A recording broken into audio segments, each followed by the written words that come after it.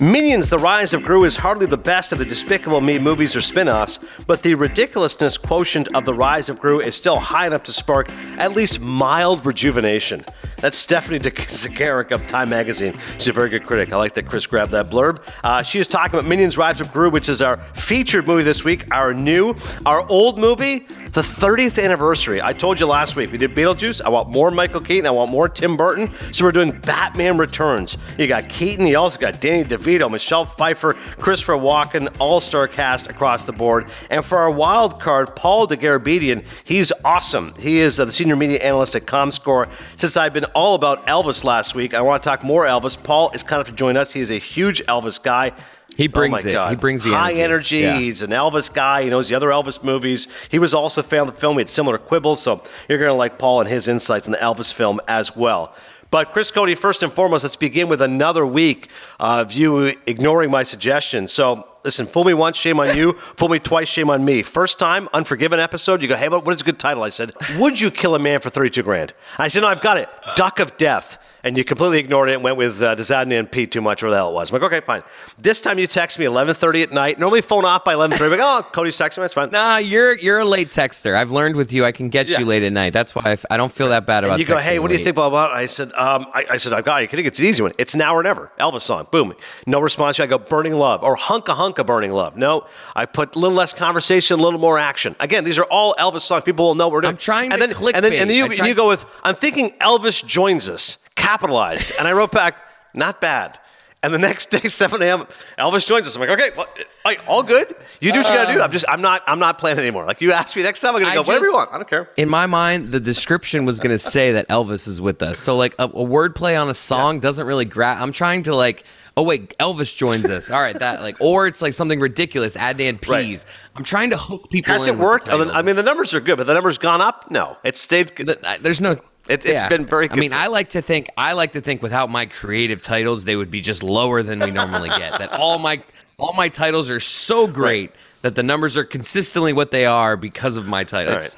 I need to stop asking you for if you're going to take offense to it. You're going to take it at least once. Like if you ask someone for their advice and they go 0 for 2, the next time if you ask me again, you got to even if it's the crappiest. The next time you have to do it. Otherwise, I'm like, that's it. We're done. Maybe to this week's title will be "This is Adnan's title." No, like. Whatever you want. At this point, I'm easy. Hope everybody. You're like, at this point, you don't listen to me anyway, so just do whatever the hell you want. It's when people ask you for advice and you ignore their advice. What did you ask me for? I'm like, I just want confirmation that your advice was not good. Okay. That's so funny. I like had the thought of like, I hope he's not offended, and then like. I love that. This is 100% where I want to start. I'm absolutely offended. But nothing is more offensive than you making your first trip to Costco, which is like a special circle of hell. The fact you tweeted about it, but then you called me on the fact I added the tag. What was wrong with that? I like that I did that because you were talking about a Costco was hell, was hellacious, and I go, yeah. And I put at Costco is crazy, and you're like, right, he added the tag. We're a couple businessmen here. Like you're kind of like outing a company. Like Costco's never going to advertise with Adnan Virk now. Because you like kind of went at them and added them. Literally, you went at them. Yeah. But I was doing the pre-4th of July shopping spree. I did a big barbecue, a couple days on the beach with friends and family. We had a big Costco run to make, and man, it's like Home Depot but for food. The free samples. I must have circled back to this Jamaican beef patty free sample like 4 different times. Look, the ginger's coming back again. Hey, I'll have more. No problem. Thanks. I got to do the thing my wife really wanted to try it now. We're really thinking about buying one of these.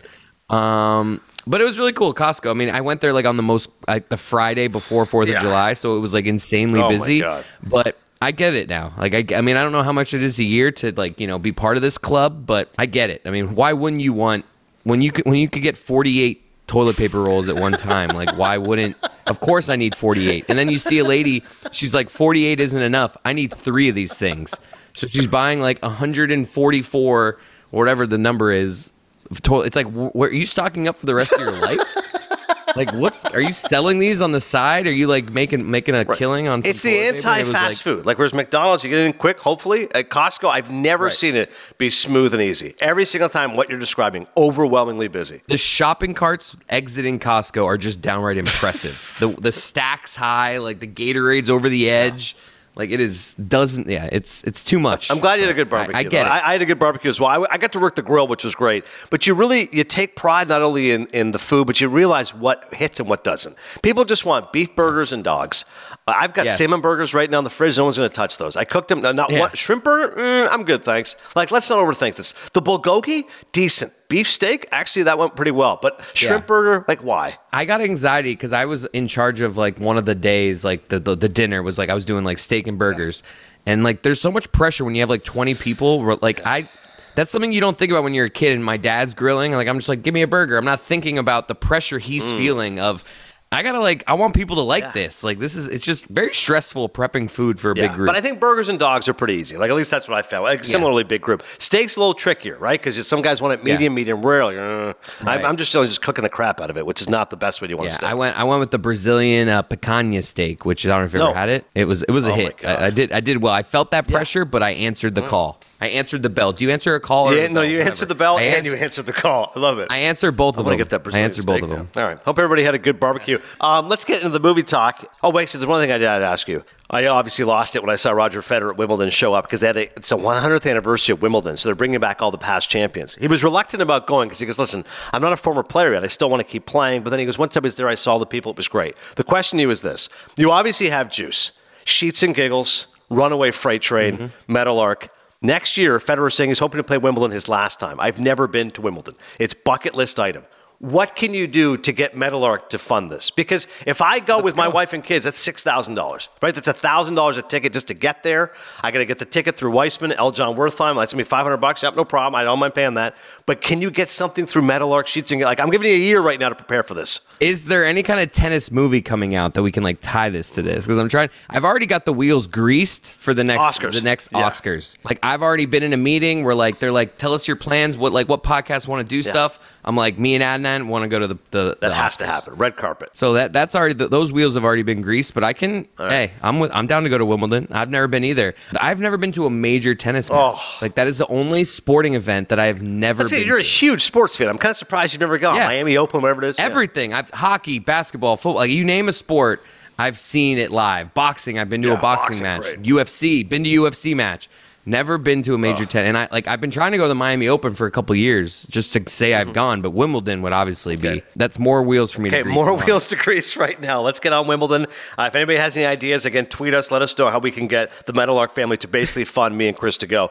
People often ask, who should play Federer in a movie? I once said Clive Owen, which Stanzik started laughing. He goes, isn't Clive Owen like 60? He looks a little old to play Federer. I'm like, good point. I would go with Ansel Elgort. You can Google the name right now. Ansel Elgort, play a pretty good Federer, and also Andrew Garfield. Every time I see Andrew Garfield, I feel like that guy's got a good head of hair. I could see him in the all whites at Wimbledon just dominating right now. Let me know who your Roger Federer pick would be for the biopic. Oh, okay, Ansel Elgort, yeah, you can see him like Fed. Now look up Andrew. You know what Andrew Garfield looks like, obviously. Either of those. Yeah, they're both. That's two good casting choices by you. I like you. You're good at casting my Federer movie. Before we get into the movies, I wanted to finish up my George Carlin triumvirate of stand-up specials. HBO Max has a bunch of them, so I rewatched Jammin' in New York, which, as I told Judd Apatow, I listened to the cassette tape 30 years ago, so I finally watched the whole thing again. It's incredible. And then I watched his later two ones, which were not as funny, but still pretty good.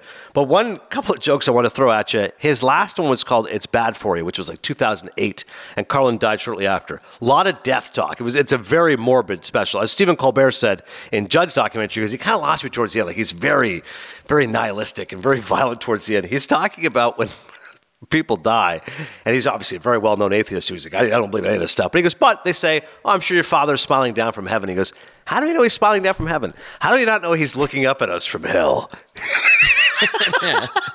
He's like, what if you said this? I'm like, I'm sure your father's looking up from hell right now, impressed with what you've done with your life. And he goes, by the way, is there like 500 million people in heaven or in hell? He goes, don't they have other things better to do? Really? They're just watching what's happening on planet Earth. There's that place I'm no longer a part of. Let's see how my kids are doing. Oh, they're still screwing up. Great. Okay. I'm just going to go back to digging coals of fire out here. I'm just going to go ahead and he also said, when you say to somebody, and I do this all the time, someone passes away, I go, hey, my thoughts are with you. He goes, well, where exactly are those thoughts? Is it somewhere between, I can't wait to have a turkey sandwich and I want to bang the neighbor's wife? Like, where is that thought that you're having for this person? I'm like, That's a pretty good point.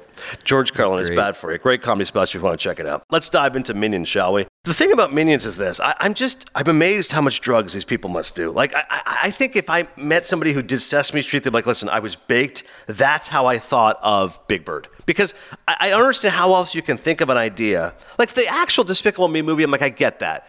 It's Gru, G-R-U. He's a supervillain. And we're going to have this cast of, his support characters, and they're yellow people, and most of them have two eyes. One guy has one eye, and the main ones are Bob, Stuart, and Kevin, and they don't actually speak English. They speak gibberish, and then they go around and do funny things. Like, there's no way in a pitch meeting you go, that sounds like a good idea. And instead, it's not only Despicable Me 1, 2, 3, but spin-off movies. The latest film is not even a Despicable Me. It is a Minions film, which is just shocking to me. Chris, could you imagine how many drugs these people do? You're going to have to make me want to watch this movie. I'm not going to lie. Like, I've seen these commercials. My daughter likes to, Yeah. Ba ba ba ba ba ba. I used to watch that YouTube video like 7 million times. But does it grab you at all? Like, it seems so just ridiculous to me. Like, at least Toy Story grabs you. Like, these movies, Finding Nemo, like, there's real stories that like grab you. Like, is there any actual point in any of these Minion movies where you're like, oh, this is... No, you're nailing it, because most of those movies, the best thing you can say for kids' film is it appeals to adults and children alike, which Toy Story certainly does, which WALL-E does, films of that ilk. With Minions Rise of Gru, I mean, it's purely for the kids, and this is a prequel. It's the untold story of when 12-year-olds dream to become the world's greatest supervillain. So rather than a sequel, we're going to go prequel now, which is, that's when they're running out of ideas. Like, well, we can't go 30 years in the future. Let's just go when Gru was a kid. Okay, that's great. And, it's kind of funny enough. It's charming enough. One of the best parts of the film is Alan Arkin. He plays Wild Knuckles. So Gru, our man Steve Carell, he admires Wild Knuckles, who is the world's greatest villain. But later on ends up being captured by him, which leads to this really unique father-son relationship. But it's funny because obviously they're both villains and arch nemesis, but end up making this connection. So I thought their relationship was very good. That was funny. You've also got other good cast members. I mean, Jean-Claude Van Damme is the voice in the film, if you like your action movies. Taraji P. Henson, Michelle Yeoh, who was so great, Everything Everywhere All at Once. Dolph Lundgren as well. Russell Brand is in the film. But in answer to your question, can I sell you on it? No. I mean, this is a 2 Maple Leaf movie. It's definitely one just aimed for the kids. The best thing I can say about it is it was quick, 87 minutes. But the crowd, though, was incredibly hyped. I went to the local theater 5 minutes from our house. I took 3 of my boys, and I couldn't believe it. The crowd's going nuts. And it was like my son Adin's age. He's 11, so it was all like 10 to 13-year-olds going nuts. Like, I mean, it was like a pep rally. The trailers come up, and they're like, let's go, Minions. Really? Let's go, Minions. Like, what? Like, where am I right? Ridgewood, New Jersey. That's a hotbed of Minions fans. And I'm like, okay, they're at the age where they're too young to really be that loud, but they're too old. Like, a 16-year-old's not going to see Minions. So it's that 11 to 13 that they're going nuts. Did they quiet up when that was my concern, because they were loud the whole trail. I was like, okay, hey, let's shut the, I'm paying freaking $60 here for these tickets. Then they got quiet. There was a couple of moments... Like, there was callbacks to other characters. They started to lose their mind, but that's okay. That's like, oh, my God, it's Robotnik. Like, if you're watching a son, yeah, right, that kind of thing. But generally, it was okay. But then I got raucous ovation at the end. I mean, my son Adin is so funny. He brought, like, his little Minions character. So he started holding it up. They're like, Minions. He was like, Dad, this is awesome. Yeah. He was really pumped. By the way, he's turning 11 this Friday. His birthday wish is to go see Thor, Love and Thunder. I go, buddy, come on. I've been to the Jersey Shore. I took a Yankees game. You name it. Like, whatever you want. Birthday cake. Your friends go slip and slide in the back. I want to see Thor. So I'm going to be seeing the Hammer of Thor this Friday night. I mean, there's worse places to spend a movie night, but I'm not really hyped for Thor, Love and Thunder. But anyways, that's going to be my Friday night. So does your son or kids like the Minion movie? And when you're leaving the theater, do you just say to them, yeah, I liked it? Do you save your actual thoughts, or do you actually give them... No, I asked them their opinion first. Okay, what'd you guys think? They're like, oh, I loved it. It was really good. I'm like, what's your favorite part? They're like, oh, when this and this happened. I'm like, yeah, that was great. Yeah. And then they're not, their kids are not going, what did you think, Dad? Yeah. I don't care about your opinion. They don't even ask. They don't know you host Cinephile, one of the most popular movie podcasts in America. Yusuf, my eldest, does. Sometimes he'll say, oh, you should review this for Cinephile. I'm like, oh, okay. Like, there's this, ESPN's got this series about Jeter coming out, the captain. He's like, oh, are you going to review that for Cinephile? Yeah, I like Jeter. I am curious to see that. And I Cody and I would probably be into that. You should actually, maybe get Aaron Boone or something on. That's actually not a bad pull some strings. Get like a Yankee. Get one of your Yankee friends. Maybe Tex. Yeah, I could get to share. You know what? I could get to share. that's no problem. He's not doing much. He's just sitting there counting his money. I'm just saying, it'd be a nice little like sell that Jeter episode with something like someone that knew him. It's a good way of thinking this. Look at us having an on-air meeting. Couple of reviews here of Minions. Avi Offer of New York City movie guru. Often dull, unfunny, and exhausting while quickly running out of steam. Watch Marcel the Shell with Shoes On, Megamind, or A Town Called Panic instead. Ouch. And Wendy... Megamind's good. I do like Megamind. Yeah, Will Ferrell, great. And Wendy Ide of Observer, the bean-shaped evil groupies deliver a concentrated hit of irrepressible goofball nonsense. There's a couple of good sight gags, I'll give her that, but it's not one I can only recommend. When you need mealtime inspiration, it's worth shopping Kroger, where you'll find over 30,000 mouth-watering choices that excite your inner foodie. And no matter what tasty choice you make, you'll enjoy our everyday low prices, plus extra ways to save, like digital coupons worth over $600 each week. You can also save up to $1 off per gallon at the pump with fuel points. More savings and more inspiring flavors make shopping Kroger worth it every time. Kroger, fresh for everyone. Fuel restrictions apply. Another day is here, and you're ready for it. What to wear? Check. Breakfast, lunch, and dinner? Check. Planning for what's next and how to save for it? That's where Bank of America can help. For your financial to-dos, Bank of America has experts ready to help get you closer to your goals. Get started at one of our local financial centers or 24/7 in our mobile banking app. Find a location near you at bankofamerica.com/talktous. What would you like the power to do? Mobile banking requires downloading the app and is only available for select devices. Message and data rates may apply. Bank of America N.A., member FDIC. Say goodbye to your credit card rewards. Greedy corporate mega stores, led by Walmart and Target, are pushing for a law in Congress to take away your hard-earned cash back and travel points to line their pockets. The Durbin-Marshall credit card bill would enact harmful credit card routing mandates that would end credit card rewards as we know it. If you love your credit card rewards, tell your lawmakers, hands off my rewards. Tell them to oppose the Durbin-Marshall credit card bill.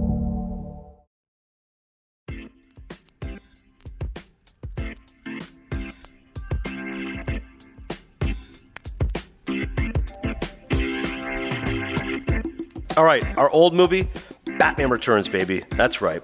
While Batman deals with a deformed man calling himself the Penguin wreaking havoc across Gotham with the help of a cruel businessman, a female employee of the latter becomes a Catwoman with her own vendetta. It's from director Tim Burton, and spoiler alert, 30-year anniversary. When I saw it when I was 14, I think it would have been my favorite movie of all time. I mean, I did a list of like my favorite movies when I was 14, and I'm pretty sure I had The Untouchables #1, and Batman Returns was like a solid 7. So I couldn't wait to go watch this again, and I watched it with my kids. Definitely should not have let my son Shaz watch it. 5 years old. The scene where Penguin bites the guy's nose, and like he was horrified by that. Because the next day I asked him, "What'd you think?" He's like, "I didn't like when Penguin bit the guy's nose." I'm like, yeah, that was definitely not good for a 5-year-old. But 14 and 11, those guys loved it, and they enjoyed it as much as I did watching it again. Here's what I love about.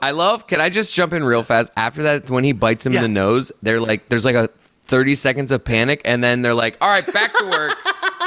And it's just like, go about your business, and everyone's like, all right. Seen the movie, like, this guy what happens is Max Schreck, Christopher Walken, is introducing him as a potential mayoral candidate. And so he's kind of like sniffing. He's kind of like, he's kind of like, gesturing towards the woman. And then the guy makes a joke because he's this smarmy looking guy with the glasses goes, must not be a lot of reflective surfaces down there because he's obviously disgustingly ghastly white. Yeah. And Penguin goes, could be worse. My nose could be gushing blood. And he's like, what? Gushing blood? Bites the guy's nose, gushing blood. I'm like, oh my God. And then everyone's like, oh my God, this is weird. All right, everyone, back to work. But I love how Christopher Walken lured him down, just giving him a fish. He's like, shovels in his mouth. And when he tries to convince him, he goes, all right, Max, you drive a hard bargain. I'll be mayor. Like, he just coaxed the idea. It's one of the most ridiculous characters in the history of movies. You can continue like giving your. I'll jump in. But here's what I love about Batman Returns. Like, right from the get-go, it's truly a Tim Burton movie. I mean, it's got such a great gothic vision of it. Like, that's one of those films I go, look at the production design, look at the costume design. Danny Elfman's music's incredible. If you remember Mike Ryan's review of the Batman, he mentioned, like, hey, how about Danny Elfman? He goes, oh, Danny Elfman, the best. He did the composer for Batman and Batman Returns. And the music is like a character in the movie. That's how good the music is. Yes. Like the scene where Penguin goes to see his parents are now in a grave.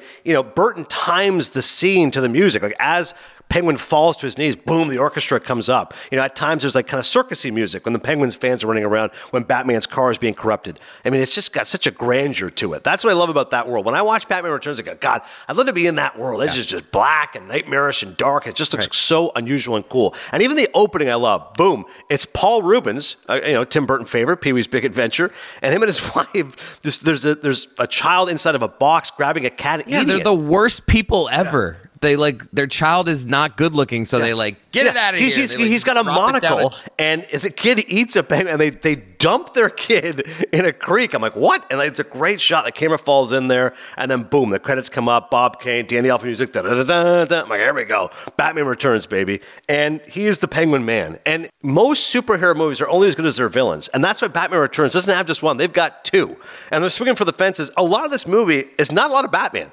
Like Michael Keaton in the first Batman gets blown away by Jack Nicholson, who's overacting like crazy. And I love the movie, I love his performance, but Keaton's underacting fairly quiet, except for the one scene where he goes, you want to get nuts? All right, come on, let's get nuts. Other than that, it's Jack just acting crazy. And in the sequel, he gets even less screen time because we have two villains. So you got to tell Penguin's backstory, and you've got Michelle Pfeiffer, who is tremendous. I don't think I appreciate how good she was at the time. I remember the critics loved her, and I was like, I mean, she's cool. Now I know. She's sexy, she's slinky, she's this jilted woman. You women make it so easy. I am Catwoman, hear me roar. Like, she is that ferocious woman. And the scenes with her and Keaton, like, you can feel the energy between them as it's so charged up once they realize who this Selina Kyle is. Christopher Walken, again, as a 14-year-old, I did not know. That's Academy Award winner Christopher Walken, who has made some great movies, played a lot of villains. Him playing Max Schreck.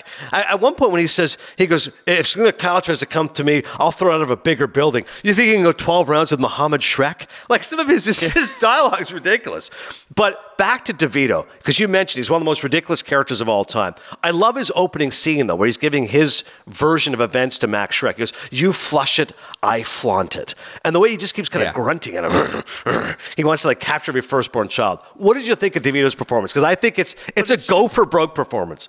It's a good performance. I mean, I just thought both villains are pretty ridiculous in this movie. Like, I'm so with you. Burton is the star of this movie because, the music, the setting, the feel of the movie is as good as you can, find in cinema. But then you just have this ridiculous story in the middle of it. Like, this penguin boy, I just want to be some respect like them.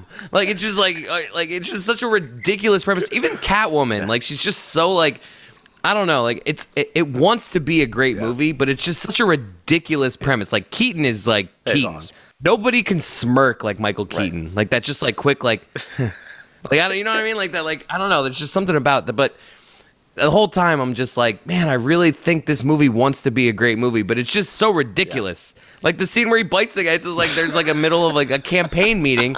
The guy bites his nose off, and then a second later, it's all right, everyone, back to work. How about some of the dialogue? When right after that scene, he goes up the stairs, and Catwoman was waiting for him, and he says, and again, I didn't appreciate this when I was 14, he says, just the pussy I've been looking for. I'm like, oh my God. Dude, Mike, I never realized the penguin is so inappropriate. Very horny guy. He's putting the pin on that lady's chest, just confident feel. Even when he's trying to hit on Catwoman there, and he goes, she says we have a lot in common. He goes, contempt for the czars of fashion, right? And later on, he tries to make a move on her because hey, we took out Batman. She goes, oh my God, I wouldn't touch you, And he gets at it. He goes, oh, you lousy minx, I ought to have you spayed. You sent out all the signals, and I'm tired of you now. Some of the dialogue is so cartoonish. It's back to your point, ridiculous. Bruce Wayne's manor, his mansion, get an interior decorator, man. Jesus, what decade are you living in? I know this is the 90s, but he's, I don't know, it just felt if you have all that money, it just looks so dark, and the fireplace is cool, but this couch is so ugly, and I was just I get it, you're giving off rich, but it's just this is not stylish at all. I mean, maybe it was 92, so maybe that was stylish in 92. How about when Alfred gives him the soup? He goes, it's fishy schwas. It's supposed to be cold. He spits it out. It's cold. It's supposed to be cold. That's the extent of their relationship. I give this guy cold soup. He keeps me employed at this very rich mansion. Yeah. And when he tries to leave Selina Kyle, just tell her a meeting came up. What? It's so bizarre. And the Penguin was only 33 years old at the time of this. I believe there's some reference at one point where he referenced how old he is. And I'm like, wow, you look like you're 50-something, Penguin. And he's like 33 years old. I'm like, this is the prime of your life, Penguin? This is what Imagine you look DeVito like getting in like listen, DeVito's a short guy, he's a little overweight, but this guy's like a short, fat suit. He's obviously wearing the stringy hair, the big circles under his eyes, I mean, those teeth. I mean, I get the makeup is amazing. And when Christopher Walken pushes Michelle Pfeiffer out the window the first time, what a dumb, like, aren't there security, like, there was clear, it's late at night, there's security cameras that clearly show two people walking into that office. And then there's like, so it's like, he's just like, it's like one of the dumbest murders in the history of. And what's that cat starts gnawing on that finger? Like, it's just a shot. I recoil every time I see that shot. I hadn't watched this movie probably since I was 10 years old, 11 years old. The scenes with the cats is what I remembered most. Yeah. Oswald Cobblepot. I remember reading an article in Entertainment Weekly in 92 at the time. The movie cost $100 million and was actually a disappointment. It made $160, and the criticism was from box office was it was too dark. It was too Tim Burton. We got to lighten this up. And that led to two terrible Batman movies, including Batman and Robin, and Batman Forever was the third one. Val Kilmer, Joel Schumacher, the director. Remember, he lightened it up, big, bright. Tommy Lee Jones, the Riddler. Jim Carrey acting it up. Tommy Lee Jones is Two-Face, yeah. Jim Carrey's the Riddler. The third one I think is decent. The one I like the one with Jim Carrey. That's the third one. The fourth one was one people hated. Batman and Forever, Mr. Freeze, Schwarzenegger. Clooney had nipples in the bat suit. He always makes jokes about that. So they really went away from Burton's version. It was funny. They went, we got to go a lot brighter. And then they went darker again. Now, of course, it's so nihilistic, the one with Robert Pattinson. But I remember the article, there was a guy holding a sign that said, I am not a human being, I'm an animal. Because remember, earlier on, Oswald says, I'm not an animal, my name is Oswald. Once he loses it, I am not a human being, I am an animal. And it's whole, back to your point of ridiculousness. So the plot is, he wants to find his real parents, then he wants to kidnap all the firstborn kids. Like, for what? Like, to punish them for what? Just because he didn't have the upbringing that they had? Like, it's a very flimsy way. Like, normally it's, I want to just take over the world. Like, I want $1 billion. No, I want to capture all the firstborn sons. Some respect. Like you. It's like, what ridiculous. He's got a table full of, like, with like clowns drinking out of goblets, and it's just like, we all listen to this Penguin. That one guy gets shot, too. He says something he doesn't like. Penguin just shoots the guy. Boom, he gets him with the Penguin. Like, how about when why are we listening to this How about Penguin? when he grabs the umbrella and it's the wrong one? He goes, I went for the cute one.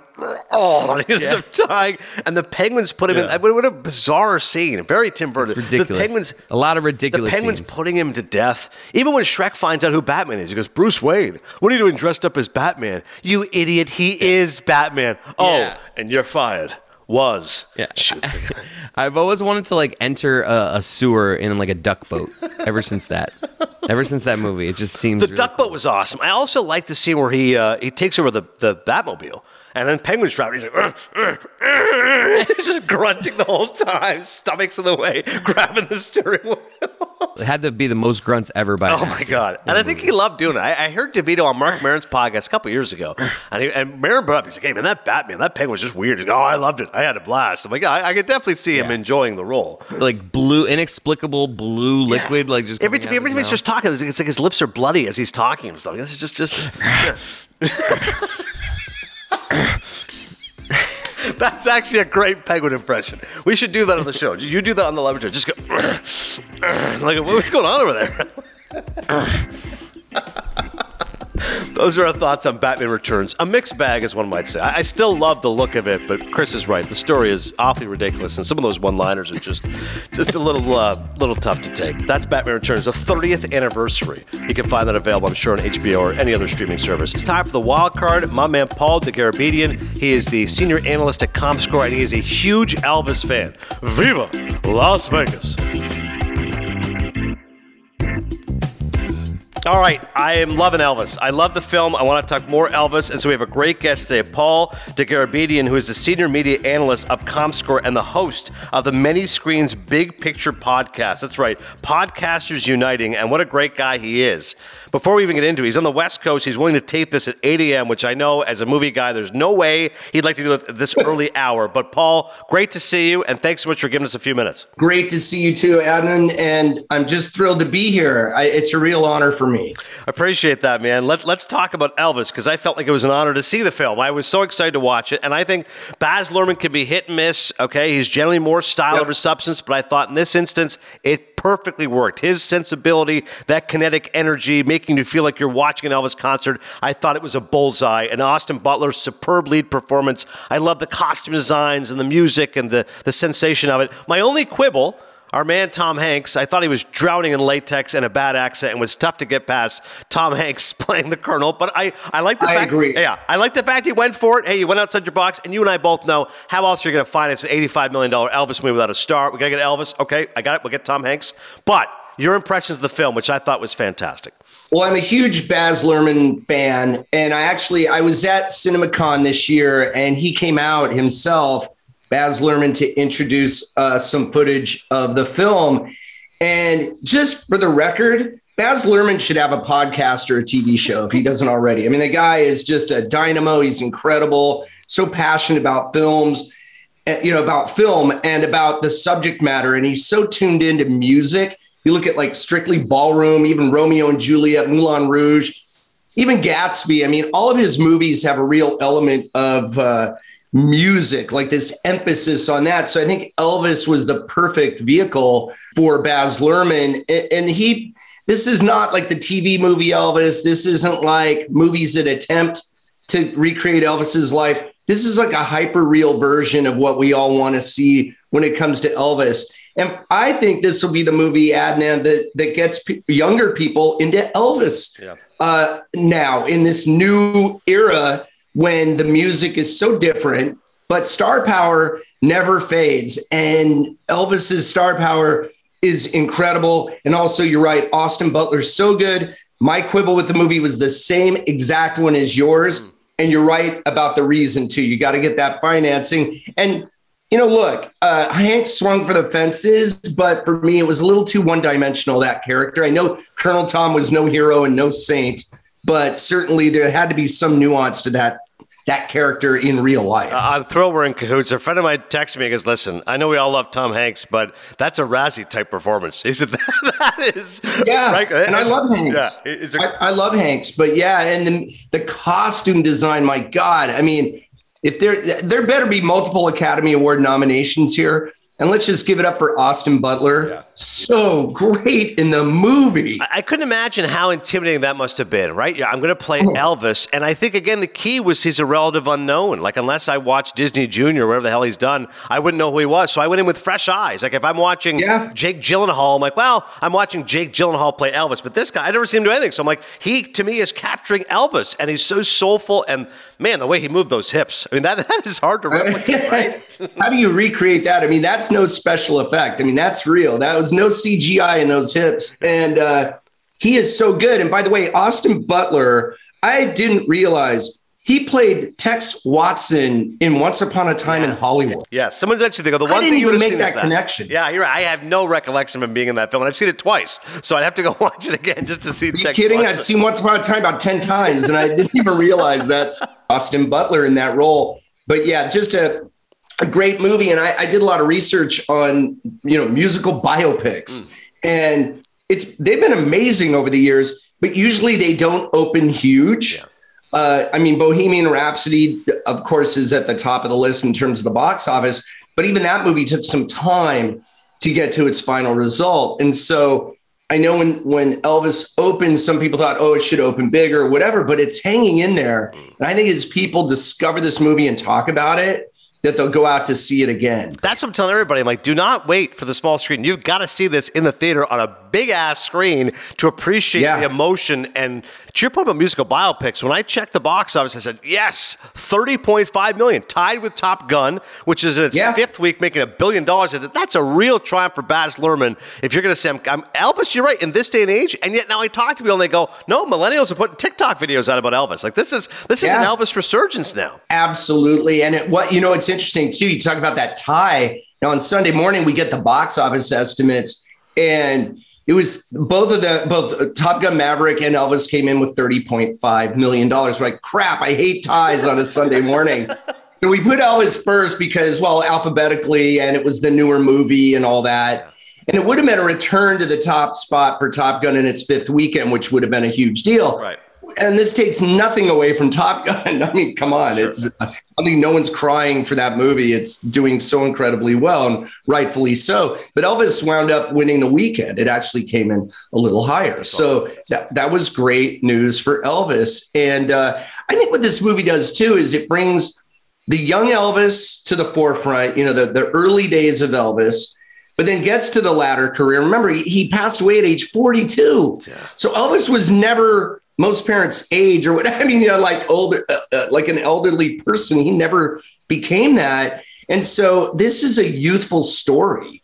And the way Baz Luhrmann portrays it on screen, because Baz Luhrmann is not only a great director, he's clearly he's a set designer at his core. He's a music producer somewhere in there. He's all these things. And of course, he has a great team around him and all the great acting in the movie, and especially from many of the supporting players, were just great. Mm-hmm. But it really is, I think, no better director, filmmaker to create Elvis's early life and career than Baz Luhrmann, and finding Austin Butler, figuring that out, making that calculus that this would be the guy to play Elvis. This movie would rise or fall on if that casting, like in other words, if you had the same issues with Elvis in the movie as you did with Colonel Tom in terms of the acting or whatever the portrayal, it'd be game over for the movie. So it really is so much about casting, but it's also about every detail. And there are a lot of details in this movie. Yeah, and part of it, people saying, wow, 3-hour movie. I go, no, it's 2.5 hours. It's minute to minute. I checked my watch, 8:50 it started, trailers. So 150 minutes, you and I could argue, to really do it right, you want 8 hours on Netflix, right? You'd want a limited series. But for 2.5 hours, I thought Baz's pacing was amazing. I never once checked my watch. I thought the first 45 minutes, he really kind of eased you into that world, the influence of black music, and particularly the second half. I mean, it was rolling. At times, I wouldn't say it's a criticism, but I almost thought, give me a little more depth. Like on the movies, it was a 30-second crawl. Like Blue Hawaii, Kissing Cousins, did some movies. Do you think that's because those movies just weren't impactful? Maybe because they weren't really memorable? So, Bass, you know what? I'm not going to waste a scene of him making a movie from Blue Hawaii. Why bother? Yeah, I think a lot of that has been done before. I mean, there's been movies with Elvis in them, but there are so many. You can make 10 movies about Elvis, and there have been multiple movies made. I think Baz Luhrmann picked the perfect point of view, the perfect timeline, the perfect characters to bring to the forefront, even incidents like, the assassination of Martin Luther King and Bobby Kennedy, and bringing kind of that political, not in a, overt way, but just bringing it to the forefront, showing that Elvis resonated along with the culture and reflected it. And even though we think of him as a singer and an entertainer and a film star, the guy was deep. And I don't think Elvis gets a lot of credit for being deep. He had a very, his childhood was very tumultuous, and his relationship with his mother is world famous. Mm-hmm. And I learned a lot more about his relationship with his father too, which was kind of interesting. So I learned a lot of stuff that I didn't really know, and that's really cool in a movie. And then I myself, aging myself a bit here, Adnan, I was at the International Hotel. Wow, that was a place where my parents took me when I was like 8 years old, because they wanted to get me in the Vegas spirit, I guess. And we would go to Vegas. And I remember staying at that hotel. I remember going to that ballroom. I personally didn't see Elvis. They probably didn't want a 7-year-old kid or 8-year-old kid or 9, whatever the hell I was at the time, in the ballroom at the International, which is now the Las Vegas Hilton. And the building is still there. They just added towers to it, so it looks bigger. Right. But that's the same hotel. That was Elvis's place. And it's really cool to see in the movie how perfectly they got the red velvet booths in the, those ballrooms. Every seat was either a table or mostly booths, so people could face Elvis and be at dinner or having drinks. It was great. It is really cool the way they replicated that. And the whole concept of Colonel Tom Parker, again, if you'd ask me, what do I know about the Colonel going into the film, I'd say 50-50 split, which is legendarily horrible for the artist. And that's really all I know about the guy. Probably not a great guy. And I think, again, you give Baz credit for telling his version of the story. We've seen, as you said, Elvis Rags to Riches biopics, but to frame it through the Colonel, his voiceover, his narration, I thought was a unique technique. I thought so too. Although, for me, the best, and he was a villain, but for me, the best movie villains, for instance, you take Heath Ledger as the Joker. When he's not on screen in The Dark Knight, you're like, where is he? I want him to come back. Yeah. You can't wait. Or even, I wouldn't call him a villain, but like Tommy Lee Jones in The Fugitive, where you're like, get him back on screen, man. Right. I didn't feel exactly that way because Colonel Tom is a despicable character. So maybe that's good. Maybe that's how we're supposed to feel. Yeah. Maybe it was perfectly pitched. Maybe that's exactly how he was. I don't know. Mm-hmm. But it was interesting to frame it through the lens of Colonel Tom Parker. And it was, I don't know if it's 50-50, but it's pretty heavy Colonel Tom story as well. Yeah, it's true. Which I think made it unique. I think you're exactly right. And look, Baz Luhrmann, whatever he does, like you said, not every movie is perfect, but man, he swings for the fences every time. And that's why he only has 6 movies in his career, but they've all made their mark. No question. I agree. Even if you don't like his films, we need more Baz Luhrmanns because at least he's audacious and he's a risk taker. And if it doesn't work, that's fine. He's got the courage of his convictions. In a summer which is overrun by sequels and superheroes and kids movies, Baz Luhrmann's making a unique, original film, which I think is hugely noteworthy. Yeah, and I love the word you used, audacious. I remember in the Hearts of Darkness documentary where Francis Ford Coppola said, I want to make the most audacious, over the top, whatever. He had all these adjectives going along with it. But those are the filmmakers that you want to follow into the multiplex because they're the ones that are creating awesome, visually stunning works that also resonate emotionally with the audience. And Baz really does. I just don't want to wait like how many years? Like his last movie, I think, was in 2013. What do we have to wait 10 years for every Baz Luhrmann movie? But you don't create a movie like that overnight. No, 100%. Sure. It's funny when you mentioned Apocalypse Now, I thought you were going to mention Dennis Hopper because I think he's rambling about audacious things and he's high as a kite. Oh, yeah. The late, great Dennis Hopper. No question. A couple more on Elvis and we'll get you out of here. The music of the film was amazing. And I thought again, just the pacing of it. He'll give you like the first 2 lines of Burning Love, and then boom, Baz is moving on to the next one. Like, he's not going to give you too much. I would have loved to have heard It's Now or Never, but I imagine it's an impossible task to get all those songs in there. Was there a song or two that you said, man, I really wish they'd give me a little bit more of Jailhouse Rock or whatever? Yeah, Little Sister is one of my favorite Elvis songs. It's got that amazing bass line, and I love that. And certainly Suspicious Minds ranks way up there. And the thing I've noticed, I have these vinyl albums of Elvis that I showed you earlier. Mm-hmm. The early recordings, it's amazing to see from, Heartbreak Hotel and Hound Dog to Suspicious Minds or In the Ghetto or any of those songs, the much better fidelity of the later or latter songs. And obviously, when you have no money, when you're being recorded at Sun Studios with one microphone and you've got a 2-track tape, it's going to be different than when you have multi-track and the top producers and all that. Yeah. But those early songs are no less impressive, and they're stunning even today. Can you imagine being a teenager in like 1960 and hearing Elvis, or in the 50s? You'd just be blown away. That's the birth of of rock and roll. But without the blues, without the artists and musicians who that Elvis grew up around, those influences are so clear. The gospel elements to the music, the bluesy elements, and of course rock and roll elements that Elvis helped to create really make it stunning. But and I know in the trailer they use that first yell from Heartbreak Hotel where he's like, ah! And then they pan to him and you're like, whoa, and then they just cut on that. Sorry, people, for trying to sing that. But I figured that was that part of my dog's barking, hound dog. After that howl, it was like the dogs are into it. I love it. Seriously, that's my dog doing hound dog right now. Somebody's at the door. But the music was great. And the soundtrack is great. They've got like mixes with other artists like Jack White, among others. And they work. It really works. And I know Austin Butler did sing some of the. Yeah, I read the way it was. Is he sang some of the songs and then Elvis, and they kind of mixed the two together, which is an awfully unusual approach. Yeah, well, I mean, remember when Val Kilmer played Jim Morrison?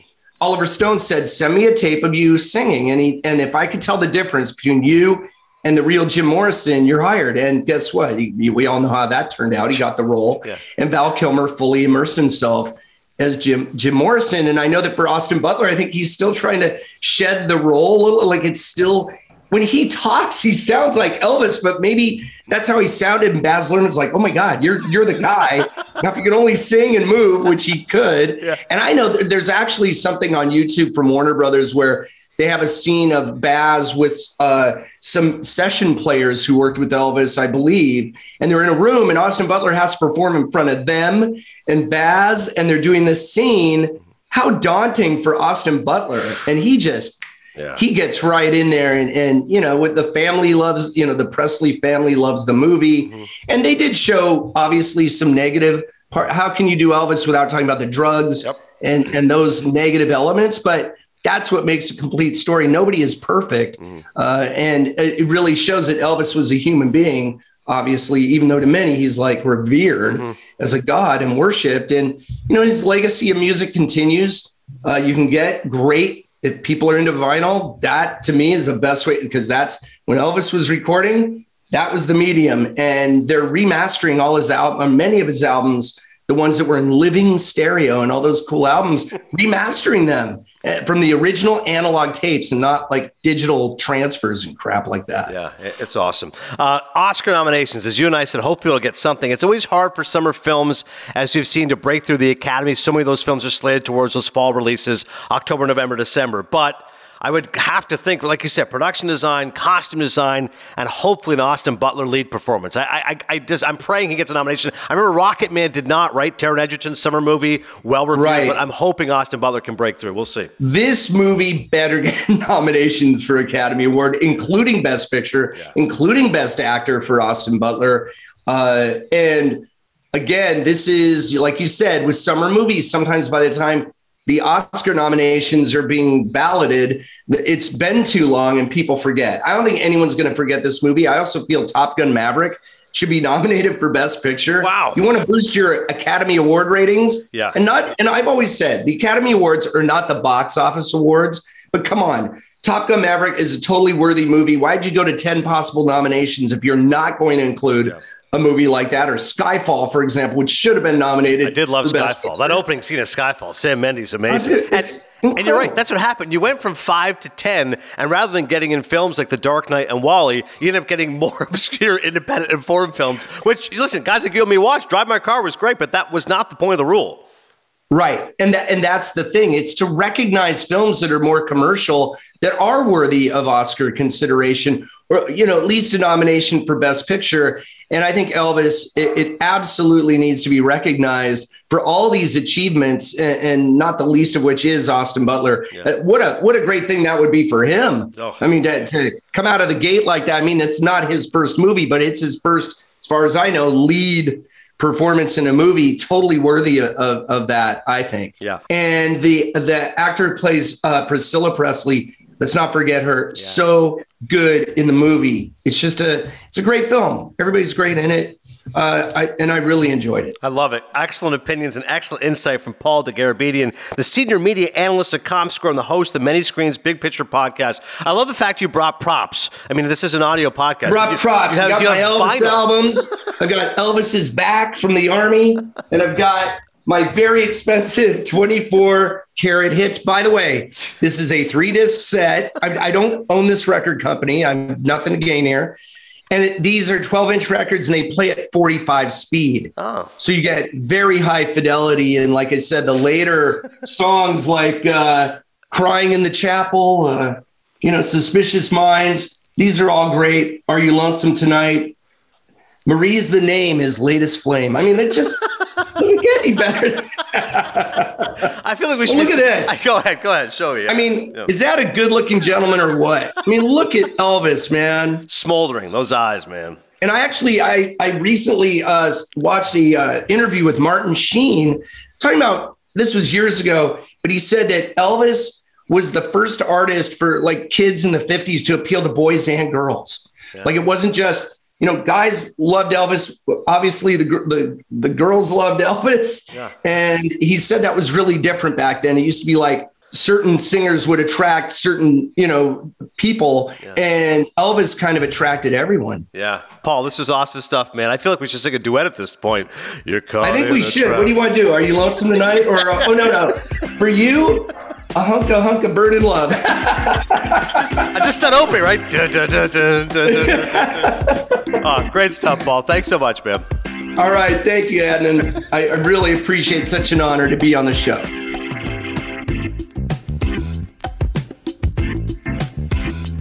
All All right, once again, thanks to Paul DeGarabedian. You have not seen Elvis yet, Cody, but Elvis talk back-to-back weeks on Cinephile. Are you feeling the Elvis buzz a little bit at least? If I wasn't, having Miller Lights all weekend long with this 4th of July weekend, I might have seen it, but I do plan on seeing it. You guys have I was already kind of wanting to see it, but you and Paul, your enthusiasm got me for it, but Paul too. I got to. We got to get people out there celebrating Elvis. How about him saying that Top Gun should be nominated for an Oscar? I wanted you to call him out more. Yeah, my God, that's an absurd take, Paul. You're an awesome guy. Loved all your insight. That's an absurd take. Let's move on. Tom Cruise is Despicable Me. He is. He hits you because you've said the exact opposite. You're just because they're doing 10 nominations now, I don't want them to start going ridiculous. And he said the exact opposite. He's like, they're doing 10 now. Let's have a ridiculous. And I'm like, no, I'm good with that. I'm good with that doing that. Actually, no. Let's just go ahead and ignore Top Gun. It's already made $1 billion. That's enough of a success. Yeah. I don't need it at the Oscars as well.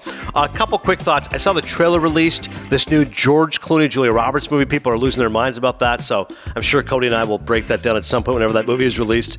You get these impossibly handsome people back together again. And also news involving Cameron Diaz.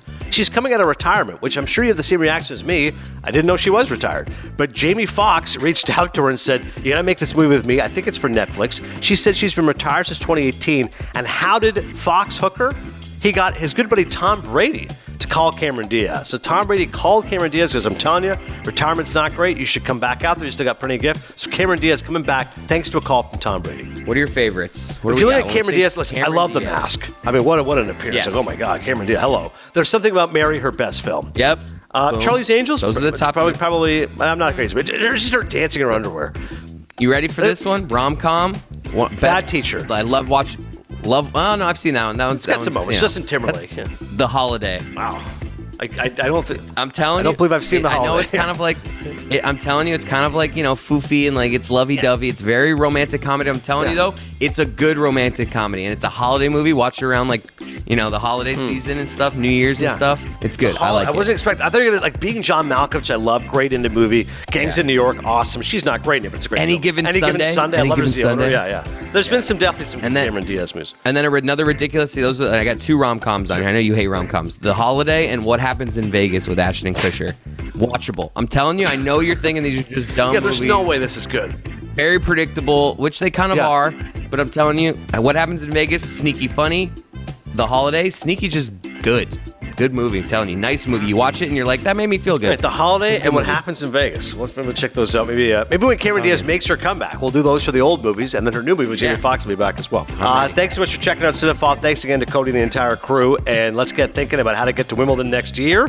Hopefully some tennis movies right now in the pipeline. We can try to figure out some sort of cross-promotion. Next week on Cinephile, Thor, Love and Thunder, and we'll also talk, because it's summertime, how about the best beach movies, all right? Top 10 beach movies. That'll be our wild card next week. And lots of great stuff coming down the pipeline. Thanks for supporting Cinephile. I'll see you at the movies.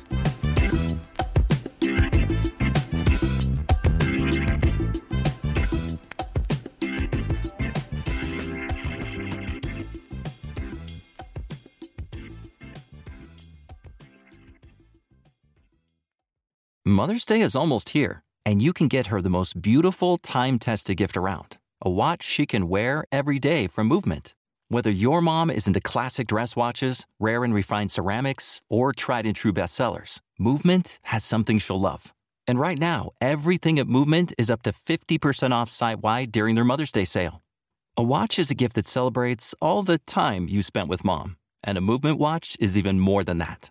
Movement uses industry-leading materials for their fresh, modern watch designs, from technically complex ceramics to vintage-inspired style. All for an incredible value your wrist and wallet will both love.